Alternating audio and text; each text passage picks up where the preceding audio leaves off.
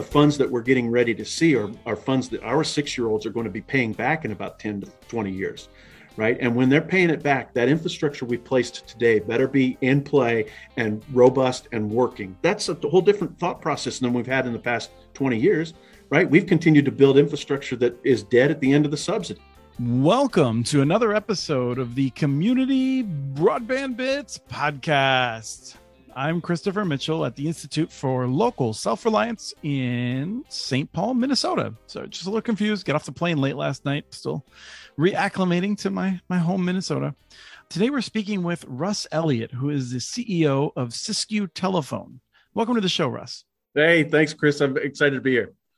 I'm excited too. It's really great to reconnect with you on the now that you're in a new position. You were formerly the director of the Washington State Broadband Office. We talked occasionally there more. I should have talked to you a lot more. I feel like I constantly wanted to find ways of helping you, but then there's just so many other priorities that I just abandoned you and left you to your own devices.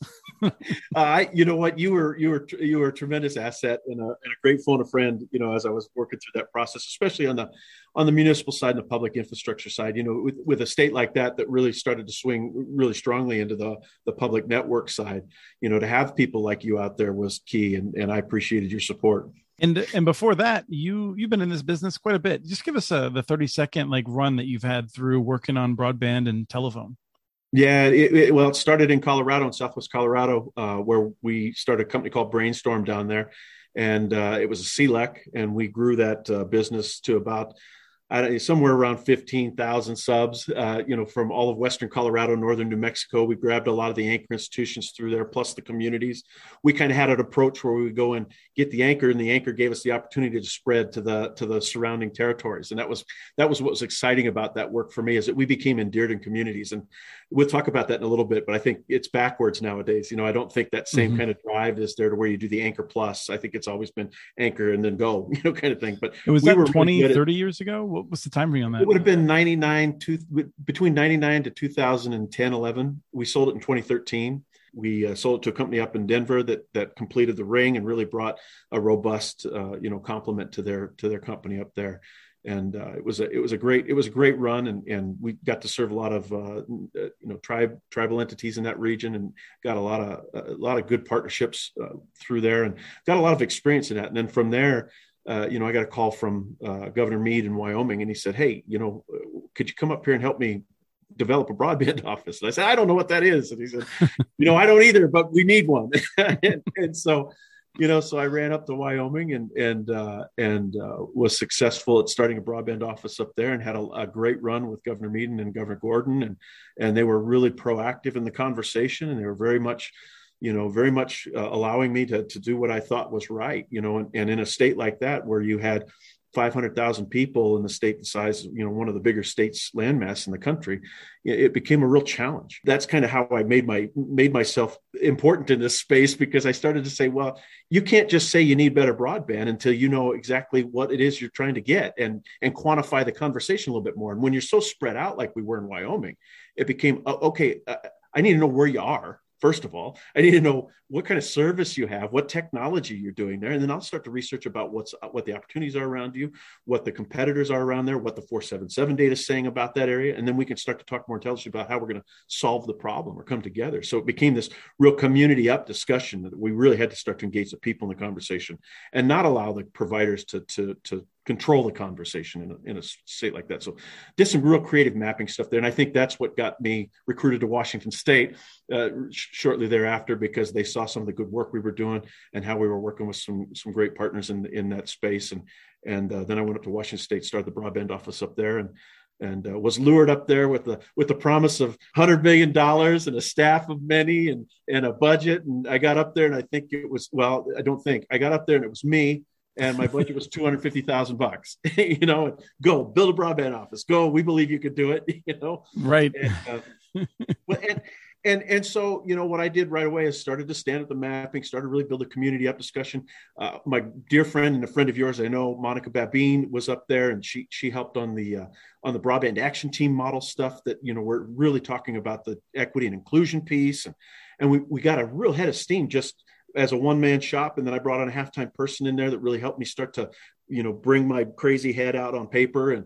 And then we developed a plan, and it was a very compelling plan for Washington State. And lo and behold, the pandemic comes, right? And so we were broadband before broadband was cool. And then all of a sudden, I think legislators started to see that was critical infrastructure.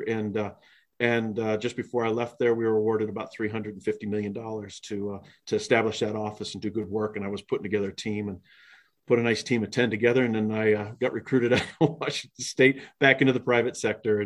And so I'm down here now in Siskiyou County. Well, and we'll talk in a second about what Siskiyou's like, but I wanted to tell you that yesterday I was speaking on a panel at the New Jersey League of Municipalities. And one of the people that was asking questions in the audience was like, I live in South New Jersey, where there's not a lot of folks around and it's pretty rural. And I don't know if we're ever going to have a good broadband.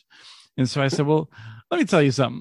We got broadband all across North Dakota. Like I was just talking with a friend of mine who's up in Siskiyou County. You know what Siskiyou County is? It's like 1.5 Delawares with nobody living there.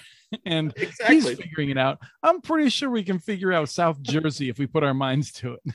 Yeah, no question. Yeah, and hence is the challenge. We land here at a place where, I've always had a soft spot in my heart for these small incumbent telephone companies, because I believe there's a real place for them in this effort. And there's a lot of work that's getting done in this space, especially with these small incumbents, that's going unrecognized. And unfortunately, a lot of these small incumbents get lumped in with those great big incumbents, mm-hmm. right? That maybe are bad actors and haven't been performing in the way they should be with regard to some of the subsidies they've received and not reinvesting in their networks like they should. But it shouldn't fall foul to these good performers and these little guys that are doing great work in these very rural areas that otherwise you're never going to see broadband in these spaces, right? This is not an attractive space for competition. I don't have a lot of people knocking on the door saying, "Hey, we'd love to come in." I'm a telephone company, so I've got to wholesale my network regardless because I'm tariffed and I'm regulated. But there's nobody knocking on my door saying, "Hey, I'd like to come in and serve the 58 homes you have in Etna." It's just not. Yeah. It's not happening. So it's always been an opportunity for me, even as the director, to recognize these small incumbents that are doing great work. Washington State had a number of them that were 100% built out fiber to the home already, well before pandemic.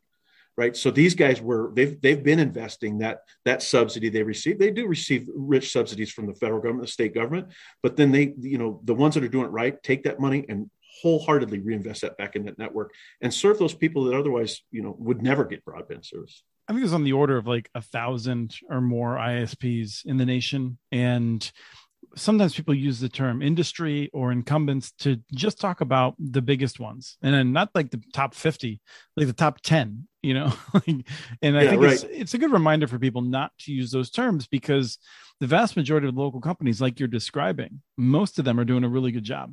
Part of the NTCA, mm-hmm. which is the rural broadband group. A lot of those local companies have been investing in fiber for a long time. Some of them are co-ops, some of them are private companies, but they're living there in the community. You're one of those. California's got 10, you tell me.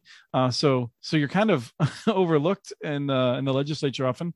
But I said no one lives there. You said you got what, like 8,000, 9,000? Yeah, we've got about 9,000 citizens. We've got about 4,600 sites in a size you described it right. 1.5 Delawares, or 1.5 Rhode Islands. And when you think about that, you look at the population of Rhode Island, I think you're 1 million there. It makes sense to go serve Rhode Island, right? It doesn't make a whole lot of sense to start running fiber when you've got homes less than 2 per mile. And 2 per mile that's kind of a misnomer, because you've got your pockets of population in these towns, in these rural towns, but then you've got these reaches that are silly, that are out in the middle of nowhere, and you got to go. Our service territory, to drive around our service territory one time is 6.5, 7 hours to drive around. And you were just talking beforehand, you ain't got a lot of utility poles because they burn down. And it's not like you're in Minnesota where, sure, you can drive long distances with a plow sticking out the back of the truck and, pulling along the plow to just put it in the ground. But you're not doing that a whole lot either out there. No, we're such a granite-based county that we're doing rock saws and boring and the hammerjack drills with the great big heavy equipment, and we're blowing bits up and we're dulling saws. It's interesting. So when you start to think about that, everybody says, "Oh yeah, it's easy to do fiber." It's $30,000 a mile, and you just got to do a couple of poles, here and there. But when you're in a place where fire takes those poles down pretty rapidly, as you have seen over the last 5 years in this territory, you got to take it into the ground. And when you take it into the ground, it's going to cost you, somewhere between 170 to 200,000 bucks a mile, which, when you're talking about houses being a mile apart, you can start to do the math pretty quick, right? And not all of them are owned by billionaires. Yeah, I don't think we have any. But I don't know. Maybe we do. And they're pretty recluse. They don't want broadband. They don't want you to know they're there. But the interesting thing is it's such a challenge to do this. But it's an obligation that we've taken on, and companies like this say, look, we're going to get it done. We're going to invest these subsidies that we're getting. We're going to make certain that gets done. Problem is the subsidies come in at a rate where when you're talking about those types of monies, it's going to be a 10-year build, right? Mm-hmm. People need broadband now. And so, when we start to talk about, is it affordable to do it? Well, I think we've changed the definition of affordability by saying billions and trillions coming out of the federal government. So I think now let's get the most robust infrastructure we can to everybody we can. And I consider it's probably affordable, and so based on the types of dollars we're getting now. So now it's just a matter of building those plans and really starting to get those last miles served. But like we talked about too, that area where the people tend to gather, that's one price. But then when you start to build outside of those areas, that's probably 10x that price. So most companies build to those more dense areas first because that's where they get the bigger return for that dollar, just like everywhere. But then it's going to cost you 10x to build outside of that. And that's where we're at. I think that's where a lot of this country is at right now. We're at that big exponential build cost out there. And we have to take that into consideration. And again, I like the technologically agnostic conversation at times, but I also think that has to happen at the end of the exhausted fiber conversation. You have to exhaust the conversation to bring in that future-proof infrastructure that will be there for decades, mm-hmm. to come, and that is scalable. I gotta think that's especially important for you because you have an enormous one-time cost to connect a lot of those folks. But then even on top of that, your service technicians in the truck, maybe I'm going to guess they maybe can do like between 5 and 10 service calls a week. Yeah, and right. Because, you're in the truck for 3 or 4 hours for some of these to go one way, maybe not stuck in traffic, unfortunately, but you have, an ISP in a more urban area, their service technicians are going to do 7-10 calls every 2 days, probably. Yeah. So like there's a real extra cost that you have that you need the fiber to make sure you're minimizing how many calls you have. But even then you're going to have some calls. And so you have a lot of operating expense. You do. And that's one of the conversations that we're going to have down the road is to how do you maintain the integrity of these organizations after the infrastructure is built, to ensure that these citizens can continue to receive that rich service and the critical infrastructure. And, those conversations will be had here in the next decade, I would imagine, to where, how do you make certain that happens? But it's just like everything else, if we believe broadband is a critical infrastructure, like we do roads and bridges and schools and libraries and those kind of things, it's just everybody's going to have to chip in to ensure that these types of areas continue to have the ability to benefit from those services. Now, one of the things that you've given a lot of thought to, the middle mile, and we see money going out right now for middle mile. And I don't think anyone would dispute that there's a significant need for middle mile in a lot of areas. But I think you're concerned about whether or not middle mile is done in a way that will kind of encourage growth and investment or not by just snatching up all of the anchor institutions. So what do you get concerned about when you just hear people rhetorically throwing out the idea that we need more middle mile? Yeah, just from my industry experience, I've seen middle mile networks in Colorado, Wyoming, Washington, and now they're talking about, $3.5 billion investment in middle mile here in California. And many of those middle mile networks are set up to and funded based on the fact that they're going to go chase anchor institutions in rural communities, right? So they feel like they're doing good work, and it's that unintended consequences of good intention, right? And that happened in Wyoming, it happened in Colorado, it happened in Washington as well, where you've got these middle mile networks that mean good, and they go out and they're intended the Obama money that was out in the ARA time. Hey, you got to hook up all the schools with fiber. Well, that sounds like a great idea, but when you've got these providers that are in these smaller rural areas, and you go snatch that one economic, driver out of their economic model, you are crushing their ability to continue to provide service in those markets. As the CLEC in Western Colorado, I was highly dependent, and the 50 employees that I had were dependent on our ability to maintain the integrity of our relationships with those anchor institutions. And we were doing good work, and and they appreciated our service and our service people. The localness of the service they appreciated too. And in Colorado, I was successful at going in when they had the EagleNet model, sitting down with those folks and saying, wait a second, I'm going to have to let go of most of my team if you come over here and you just grab all these anchor institutions and you run away. Because I grabbed an anchor institution. When I grabbed an anchor institution, I served the citizens around it. Mm-hmm. My model was, if I grabbed a school, I wanted to serve the students and the teachers. This was back in 2000, in 2001, 2003, way before pandemic and before this was cool. It just made sense for me. And you become endeared in those communities. And we did great work through Western Colorado in some of the most hardest to reach areas, deep canyons, 14,000 foot mountains. We're putting towers at 13.5, rolling broadband into Telluride. It was an amazing process, but we felt like we were committed to the communities that we served, and we had that endearment and we had that obligation. We felt the obligation to serve, even though we're a competitive carrier. We felt obligated to take care of those people. It's kind of like you said, though, Chris. You said at one time, sometimes you're self-regulated. You go to church, you go to school, you go to the grocery store, you go out to eat, and you're around all the people that you're serving because you live and breathe and occupy those service territories. And so you hear about it, and you have just internal pressure to make certain that you're performing well. And so we really did that. And when you do these middle mile networks and you just come in and grab the anchor and you run away, you've destroyed the economics of it. You have no obligation to serve anybody outside that territory. And in Wyoming, when I talked to the CIO there, when I first got there, he said, hey, we're doing great work because when we do this, we're paying the incumbents to build their networks out, and that'll just automatically lead to more broadband to people. Well, that's what you would think.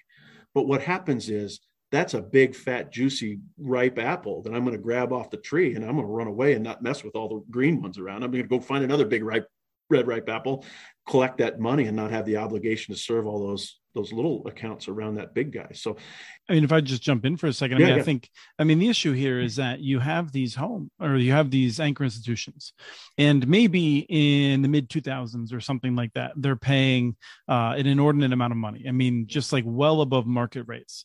And maybe they're paying that to a local company. Maybe they're paying that to another company. So that creates a opportunity for someone to come in. And that person's going to charge an amount that's perhaps less.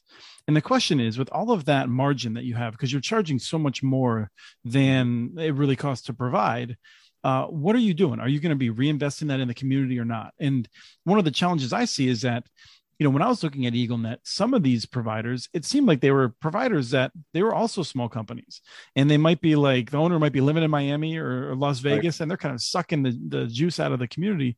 And the problem is that like trying to have a one size fits all, approach from the state doesn't really work, because right, you can't treat all providers the same. They're different. Some of them, like you said, they have an investment.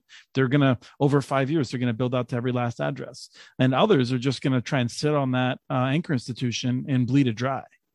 And don't forget the fact that most of those anchor institutions, especially in the educational side, are recipients of the E-rate subsidies, right? So yeah, they don't even realize it. If it was a $5,000 circuit, 90% of that was paid by E-rate. I'm only paying $500 a month for $5,000. It seems like a great deal. I'm getting a T1 for $2,000 back in the day, for $2,000, and I'm only having to pay $200 a month for that. What a win that is, and so, there was a lot of that, a lot of that going on as well with regard to what the true economies of that model was.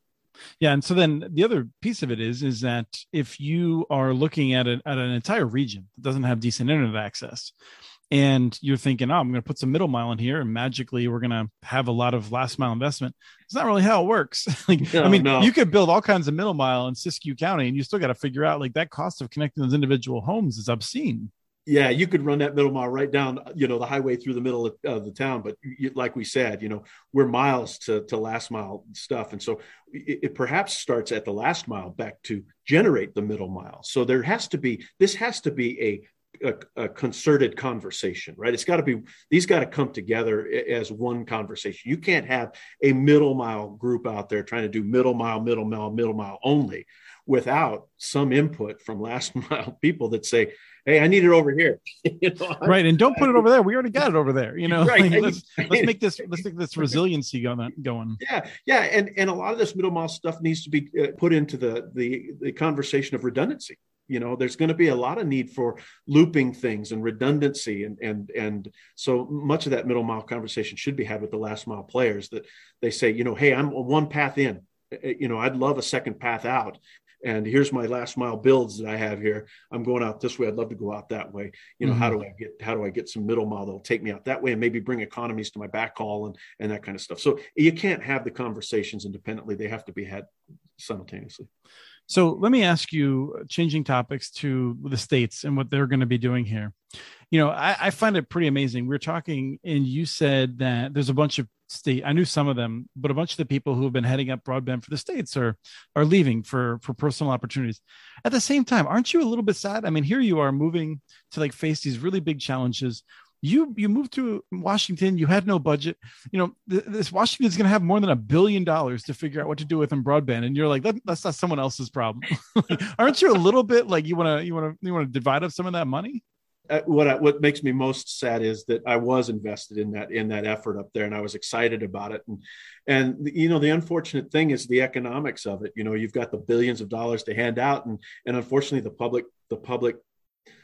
Well, I'll just say it the way it is. The public sector doesn't pay, the way private sector can now. And if you're going to be managing that type of projects and with that type of demand from public sector, private sector, legislators, congressional folks, there's a reason that these broadband directors are having mass exodus. Right. They're not. It's not a 40-hour week job. But the way there was never there was never a week that was 40 hours. And working from home was probably the biggest killer of humans, in that space, because you were tied to a Zoom meeting, 9 to 16 a day. I don't know what you're talking about. I don't have a rut in my hardwood floor underneath this chair. I've been living in this house for 11 years. One year I put a rut in the floor. Look at that mic and everything. You look like you're a DJ. You look good. So the whole process of that job and the responsibility of being good stewards and doing the great work there.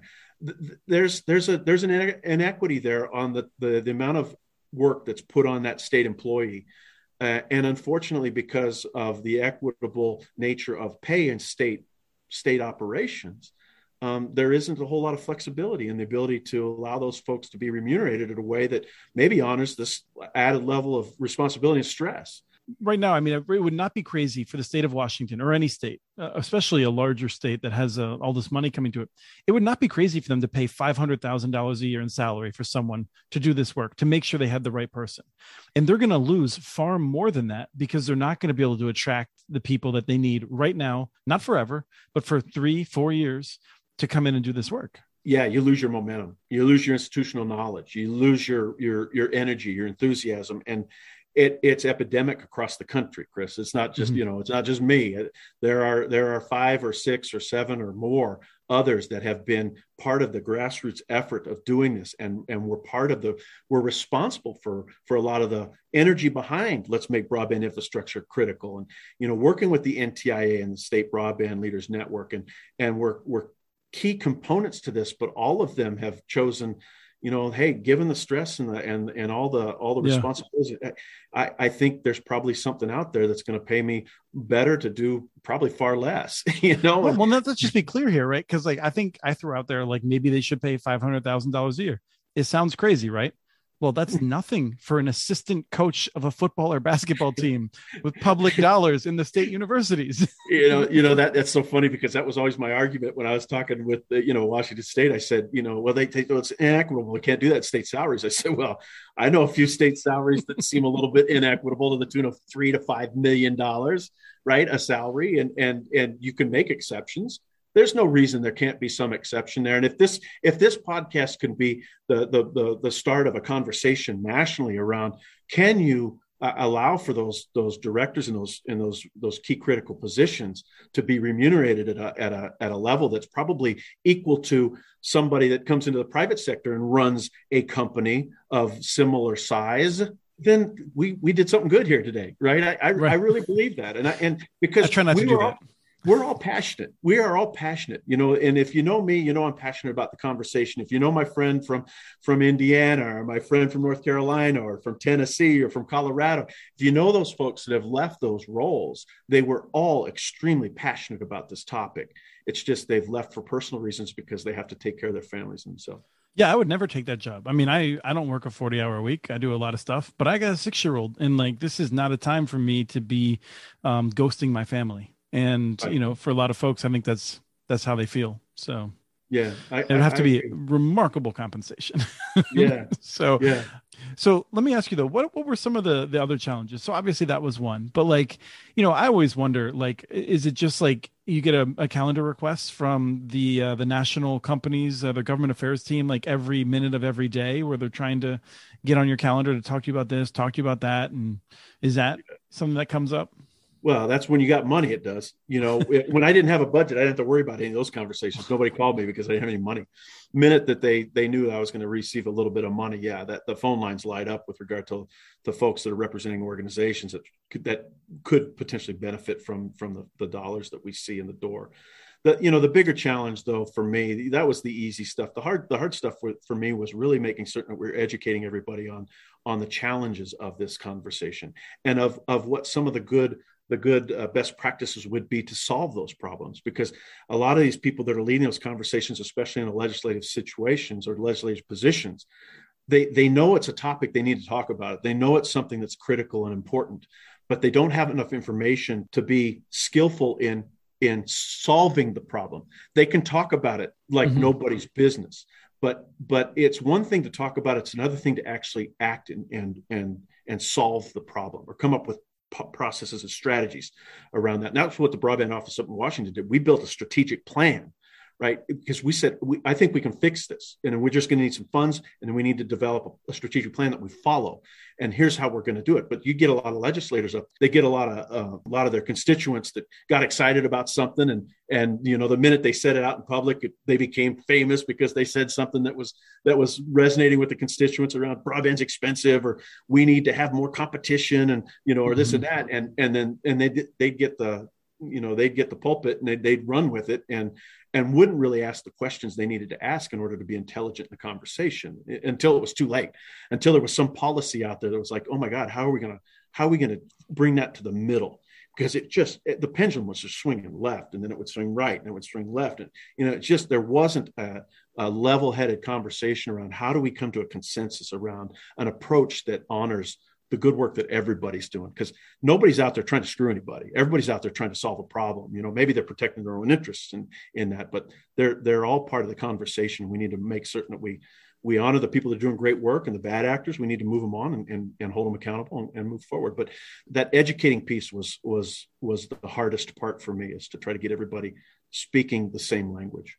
Right. And I mean, this is something that I feel weird about, because I've spent years and years telling people, municipal broadband often works out. And I would say, the vast majority of the times it works out well. Cities should all have the opportunity to consider it.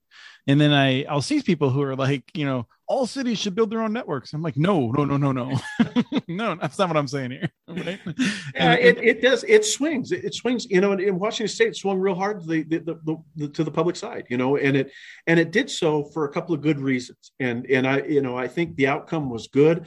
But what it has to do, it's got to come back to the middle now with some of those doors that have been busted open now up there. They've busted the doors open. They've got a lot of that public infrastructure now that's open for retail authority. That's great. Allow for that to happen, but don't just make it that. Let's make certain we allow for some of that last mile, potentially good people in the equation. There's a number of fiber companies, or a number of small incumbents up there that are 100% fiber built out to everybody in their service territory.